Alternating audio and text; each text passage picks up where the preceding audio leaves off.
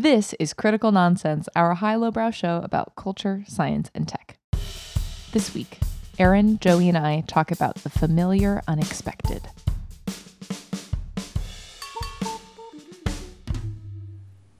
Woo! It just takes some time. Little boy, you're in the middle of this podcast. This is what a Joey sounds like. It ain't two to make a thing go right. This is what an Aaron sounds like. And this is what an executive producer and Jess Eat World, Jess Vander, sounds like. Hi, this is Jess. Eat World. Jess, you said that there is some important housekeeping that we need to get to, in which you are right and I am wrong. Oh, no, that has nothing to do with the show. That's just sort of like a general. Oh. It's outside of the show. I thought it was a corrections department. Got it. So No, that's just our personal feuding. Oh, got Yes. That department goes very far and wide between the two of you. Aaron's favorite department, in which Jess and I argue before we start every episode, and Aaron says, "It's okay, keep my parents together." Literally, all I can be is Don King in life. It's the plague of the Libra. Can't we all just get along? That's all I ask for. It's like, you know, what was the movie about divorced kids in the 70s?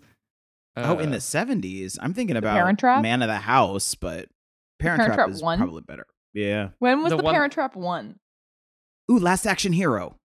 I mean, there's a lot of them. I don't know. This is not 70s. I'm just being an asshole. I'm sorry. Kramer versus Kramer was what I was thinking. Oh, yeah, Meryl. It's either Kramer versus Kramer or Man of the House. It's either yes, you know. And there's nothing in between. Or Problem Child, and Problem Child 2, which is the better. Yeah, those are serious movies and very messed up when you watch them today, if you can even find them. It's either Dustin Hoffman or Chevy Chase, Problem Child. I think his mom died though. Oh, okay, that's fair. That's right, because it was a lot more sweet all the way through.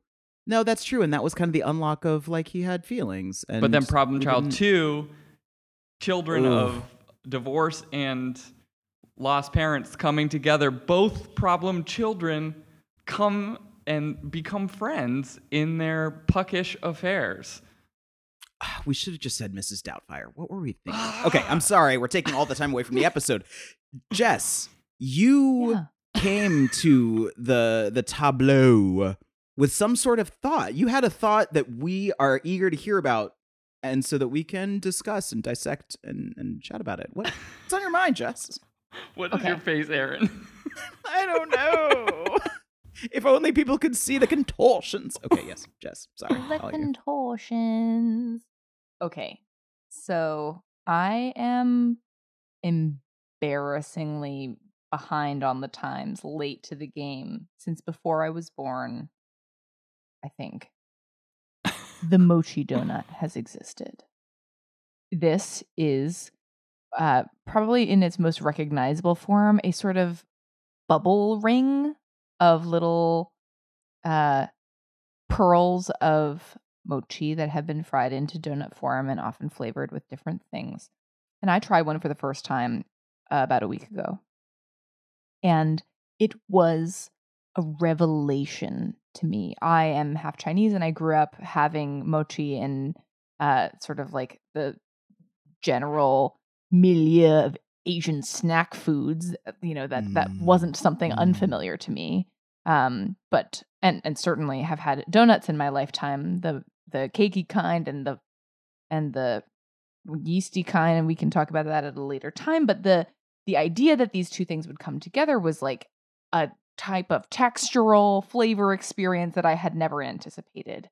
And I was talking about it with one of our coworkers, Lindsay, and she was like, yeah, there's this weird thing where like the greatest foods are what we like to call, she's like, something that she's working on is like the idea of familiar unexpected, where something is just enough familiar that it is, tapping into some memory space for you, or it feels comfortable, it feels safe, it's something that you're drawn to because you know it. But then it surprises you, it delights you in a way that you didn't even know could be a thing. And that for me was the mochi donut. It was so crazy. And I just wanted to pick your brains of when was the last time that you experienced something familiar, unexpected? Can we have just a quick point of order? Is the donut flavored like mochi, or do they take the glutinous rice and deep fry the glutinous rice? Deep fry glutinous rice. Huh. It's like it's like it's got sort of that spring, that delicate, delightful mochi spring that happens, which I think there is a name for that I am forgetting, but I'll let you know if I think of it. But it has that very crisp exterior. Second point of order, is the mochi beaten by an extremely strong, extremely tiny geriatric Asian woman before making the donuts? Because that is where the love comes in. And also like watching people make mochi and other glutinous types of things is like I could just sit like that would be like an ASMR equivalent for me of like the old women in China that were like I saw making these types of things. I was just like, this is amazing. If it doesn't have it, then I don't want it. That does sound amazing.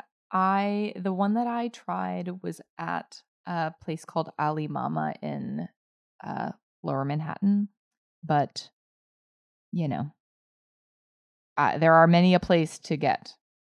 Do you have an unexpected familiar experience?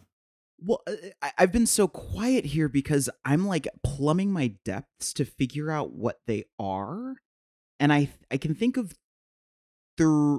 two. One's a big bucket, one's a specific thing. Can I share both? Is that okay? Yes.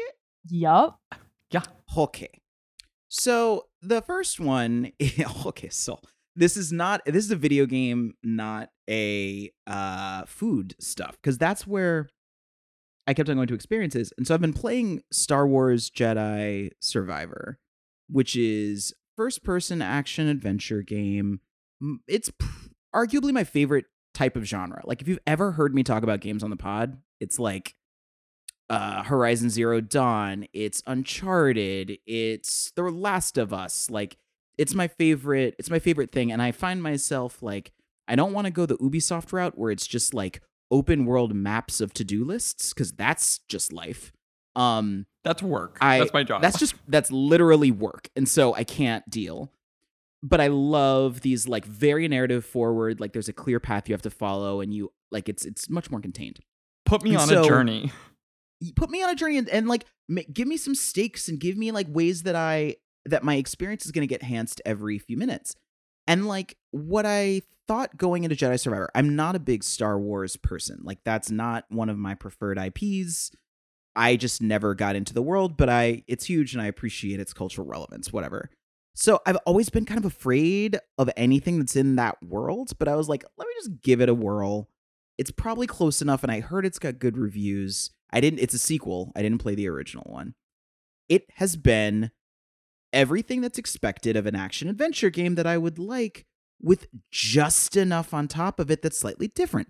The combat, like the actual, like the combination of like how they've expanded what swordplay is to actually work for a lightsaber, how your lightsaber changes over time, the stances that you take, and how the actual combat then changes over time, how you use the Force and like the Jedi capabilities are very different than just like powers that I love from BioShock, which is kind of like also in this same sort of world.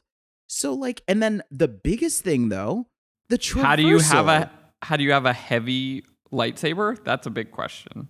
Yes, yeah, that is a thing, and I don't like using the crossguard stance. Does the light weigh more? It's a whole thing. It's the crossguard stance, and you swing a lot slower, and it's like it's cool, but it's not for me. I'm like a dual wield and a double bladed guy. Give me those two stances, and I'm good. But The traversal. That's what I got to talk about, because like getting around in that game is the most fun that I've had in a game in years. It's just like they figured out a way to make getting around the space its own blend of like parkour mechanics and a little bit platforming and a little bit action adventure. You do a lot of wall walking, you do a lot of like dashing, like they make lots of infinite gaps that seem like you'll never be able to cross eventually crossable, depending on like learning a double jump and a dash and then like grabbing on with your grapple and then swinging. So it's very exciting. My voice, you can tell I get very excited. Hardcore parkour. Hardcore parkour. So in this case, Aaron, where does the unexpected part come from? Is it just that the gameplay is innovative? Is it the Star Warsiness of it? Great question. It is the gameplay. The Star Warsiness of it and the like depth of the world are commendable. Like it's very well thought out. It's very rich, fairly lived in. I believe there's not enough NPCs. It feels kind of empty. That's my only critique. But like, and the actual environments are very diverse and very like, very interesting. But it's the actual, I think it's the traversal mechanic itself that made it so unexpected to me. Like in some games, and they didn't to me, as far as I know, they didn't market it as like a gimmick. They didn't market it as like, that's the reason you play. They marketed it as you get to be a Jedi. And actually then the traversal was such a surprise and is so delightful and continues to get more and more interesting that it's just like, yeah, you didn't tell me that. I was ready for lightsabers. I was ready for like very difficult droids. I was not ready for walking to be fun. And that's great. That's awesome. I think video games is like a great example, Aaron, of like when you're like, you know, the characters, or you have an idea of what to expect from like a Mario game or a Zelda game or you know, a BioShock game or whatever. Like you kind of have some idea of what you're expecting, or a Souls game, right? But then Elden Ring came out and they built a bunch of new things on it, or you know, the Breath of the Wild came out and everyone was like, oh shit, this is very Zelda and very new. Like that's and what it's making me realize is that this idea of unexpected familiar is iterative creativity, right?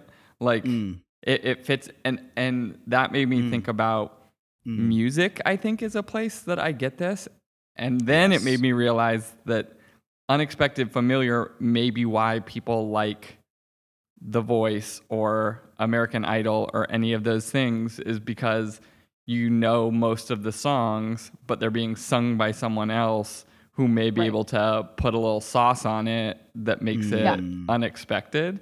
And like, that's the whole thing, right? And it's like the predictable piece is essential because you need it to be comfortable enough, right? But it can't be so comfortable that it's boring, because then you're like, I already have, I've done that, I've heard that, I've played that, versus like something new. And it goes really deep into Western. I mean, I'm going to Western music. We've talked about this before when it comes to like scales and modes and like how like the tones upon which we have carved out, like this is going to be the like the tool for all music is A, B, C, D, F, G, and then sharps and flats. But like chord progressions, like when you think about it, doesn't even have to be as close as a cover and like hearing somebody do the same song. It's also when you hear a chord progression that comes from something that's familiar, and it's either done with different instruments or it's done in a different order, or if you do it like inverted, which is like, you know, if you've got a C major chord is C, E, G, and you play it E, G, C, just throwing the C on top, sometimes it's a little bit like, oh, I didn't expect that. You do something different with it. That's the most simple that I can make. Yeah, it's why like I like sampling. Yeah, sampling That's, for sure. Yes, yeah. Emerson, I'm trying to remember what the song was the other day. There was like a cover. I just put on either like Spotify DJ. I have like a little speaker, and she listens to music when we're riding into school. And so I put on things that like either a playlist, or I'll make a radio station or whatever off something, and then cross my fingers that it's not torture. And there was a sample that came up from like a late 90s hip hop song, and she was just singing her own lyrics to it on the back of the bike, and I was like so delighted by it. Mm-hmm. But I think sampling or like covers that go like genre leaping, like when Yeah. you know, I think a lot of people don't like genre leaping covers, but I personally like them. Like when that like bluegrass group, I think it's called the Carolina Teardrops or something, did a bluegrass cover of Shoot 'Em Up Style. They are all black folks bluegrass bands. Important just to qualifier say, for that one. Yeah, but I was like, yeah, bluegrass Shoot 'Em Up Style is like, let's go. I also love the idea that this concept has an uncanny valley component of like Mhm. everyone being so upset about the new Aladdin soundtrack of like, no, it's too familiar. It's like so familiar and not enough unexpected that it's making me angry. Yeah, it's same but different. You need to go Yeah. beyond same but different. You needs know, to be- okay. Meaningfully different. You've just struck the chord. So I had two, you know, that were coming to mind. The other big one is roller coasters, and it comes up in two forms. Like, because like literally, you can. Of course, I'm going to take it to roller coasters. I'm surprised. You went video But- games and roller coasters. It's like Shocker. just play the hits. Play the Just hits. play the hits. You know, when you're not prepared, you just go with your soul. So, you can look at the track of a roller coaster and get where it's going to go. In most cases, if it's outdoors. Two, it is arguably never more fun than the first time you ride it, because that's the first time that you're actually thrown about and surprised by it.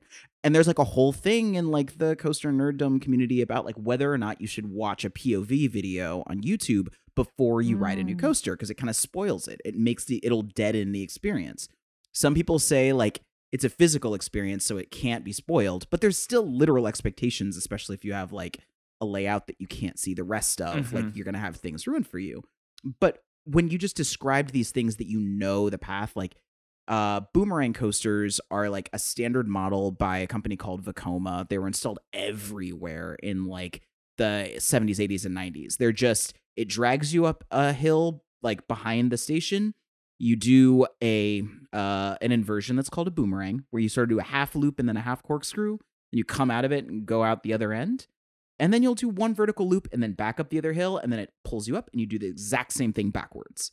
And like that model is cheap, it's easy to install, it's easy to move to other parks, so they're everywhere.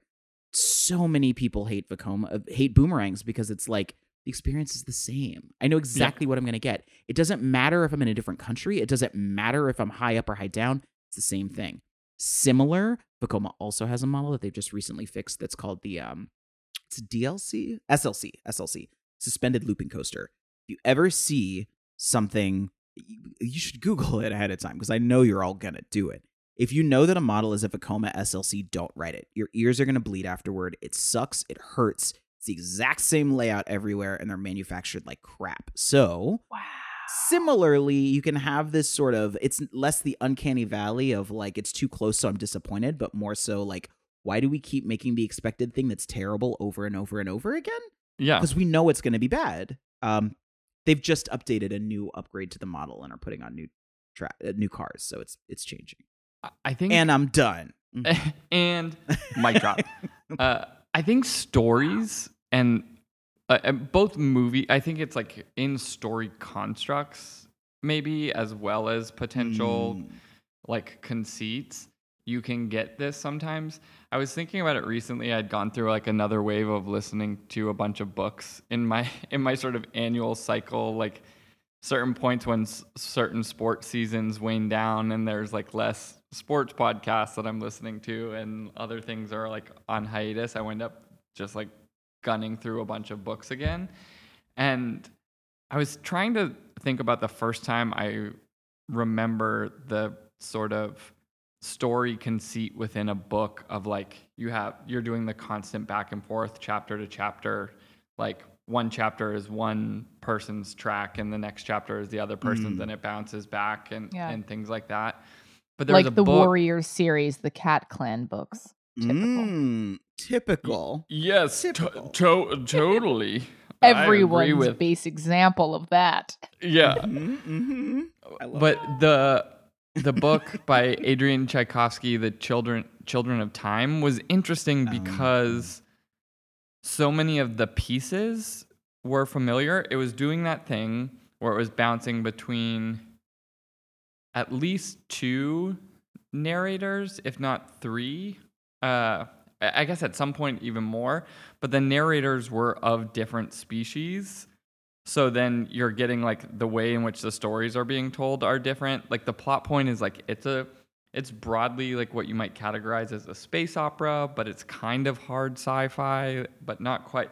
Like the individual pieces were all familiar, but the mixing of those and reimagining of those like somehow got it into this like familiar, unexpected place that was like super delightful. I mean, a lot of people were delighted by it. It's been written and spoken about a lot, like that trilogy of just like pulling people out of their anthropomorphic perspective. But like that, I was like, none of these individual pieces feel different, but somehow the sum of the parts like cross that uncanny valley in some way to like familiar, unexpected. And I feel like it should be said, like, it is so not binary. Like, everything that we're talking about is reminding me that, like, I feel like the big question that always comes up is, like, how familiar is the right amount of familiar, or how much unexpected will someone be able to take on board before they reject and say, like, I needed more familiar. And, like, that moving middle, I find it really interesting. Like when it comes to different forms of media, I feel like that alone, I have a different capacity, or like I'm inviting a certain amount of being thrown around in that way. Like one of the things with the Cat Warriors, no, I haven't read the Cat Warriors or the Cat Clan. Damn, I was going to try to. The Warriors. I see. It's Thank about Cat Clan. I see. Very, Well, in that example, very important literature. We must all know. In that example, and enjoy your example too, like it's like I use these things to make decisions. Like if I know a book is going to cover, like kind of be function that way, I'm actually excited about it. I tend to love narrative written that way, and it's accessible to me, and I'm open. But if you throw another device that's too unfamiliar and too clever, I always talk about Blindness by Jose Saramago, which is a very, very interesting book that's built on the conceit that what if one day everybody a cohort of the world just went blind, and blindness was a communicative disease that could be passed from person to person.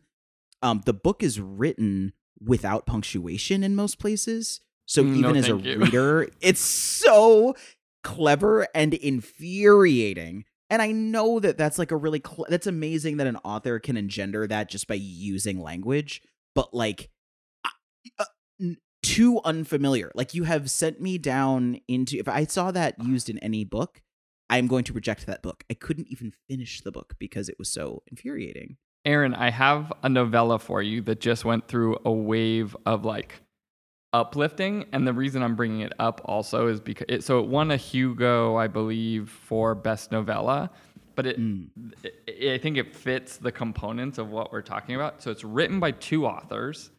I don't know if they each played one of the characters, but there's largely like only 2 characters.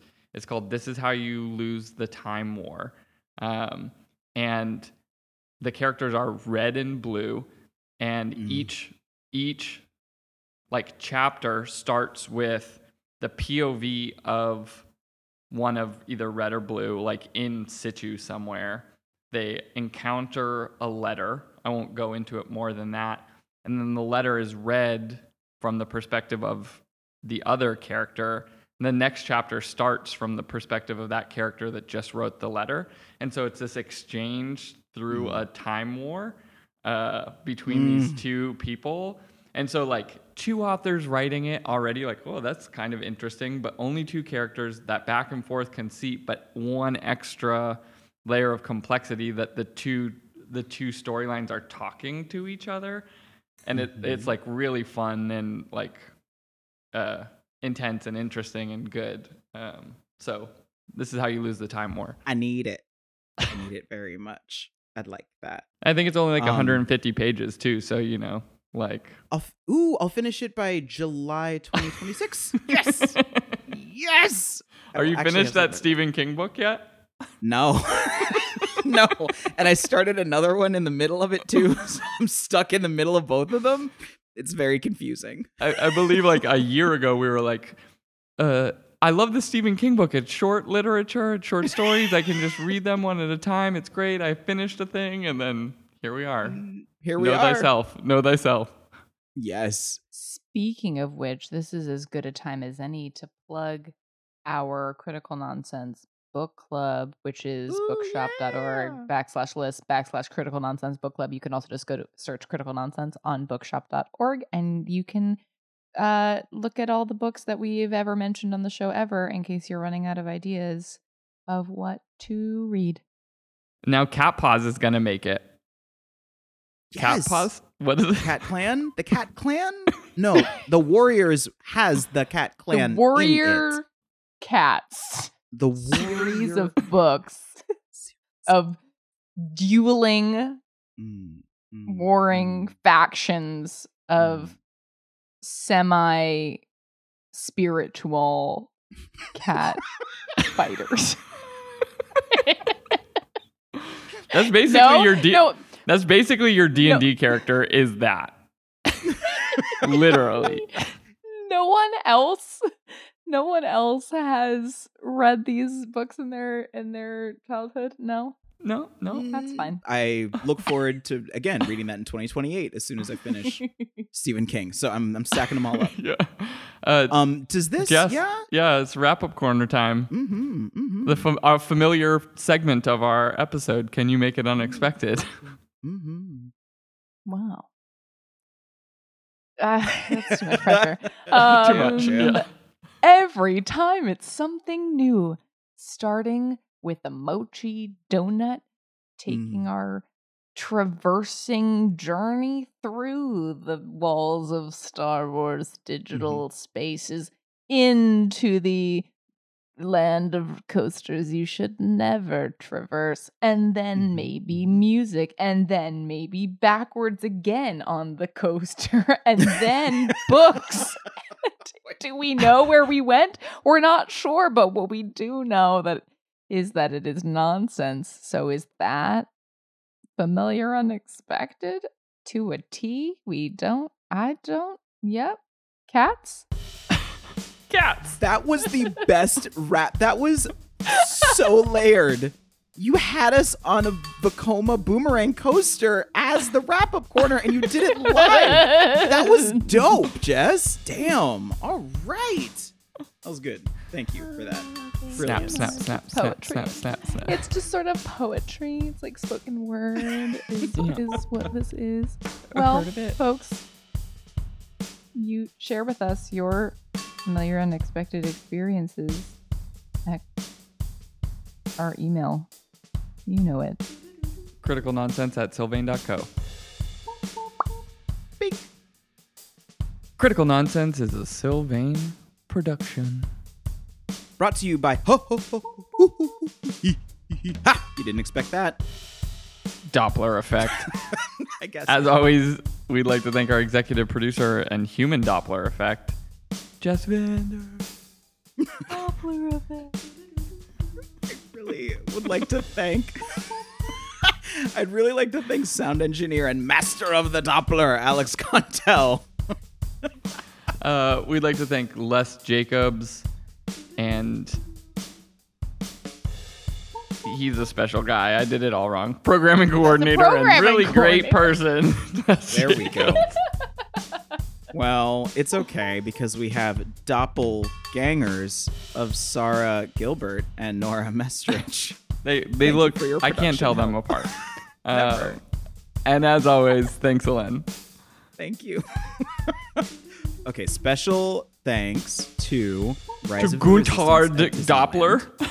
Doppler. Yeah, we need to start with Doppler. You're right. He really he featured heavily in this episode. What was the one you were Special? saying? I didn't mean to interrupt you. Just Rise of the Resistance, just to like bring in amusement parks and, Star Wars IP. That ride, don't do a POV of it. If you can get to Florida, get to California, that's worth every cent. That thing is not a roller coaster. It is the coolest ride in existence, period. It's dope. Thank you to the Mochi Donut and its creators, most likely Hawaiian, for fusing two beautiful things to make a third beautiful thing. Thank you to them. Thank you to the makers of Pikmin and Katamari Damacy, because they both have new games coming out very shortly. Do they really?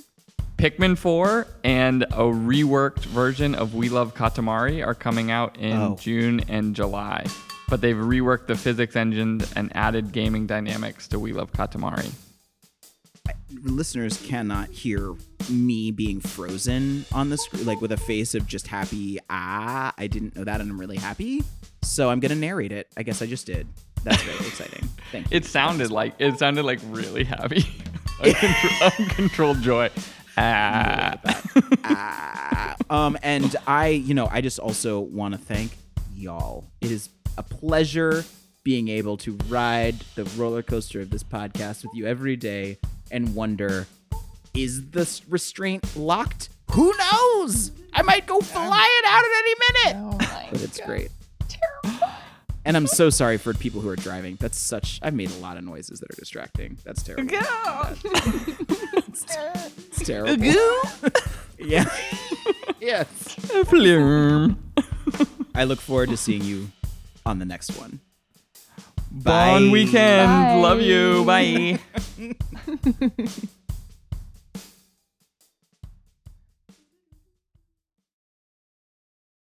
Doppler effect.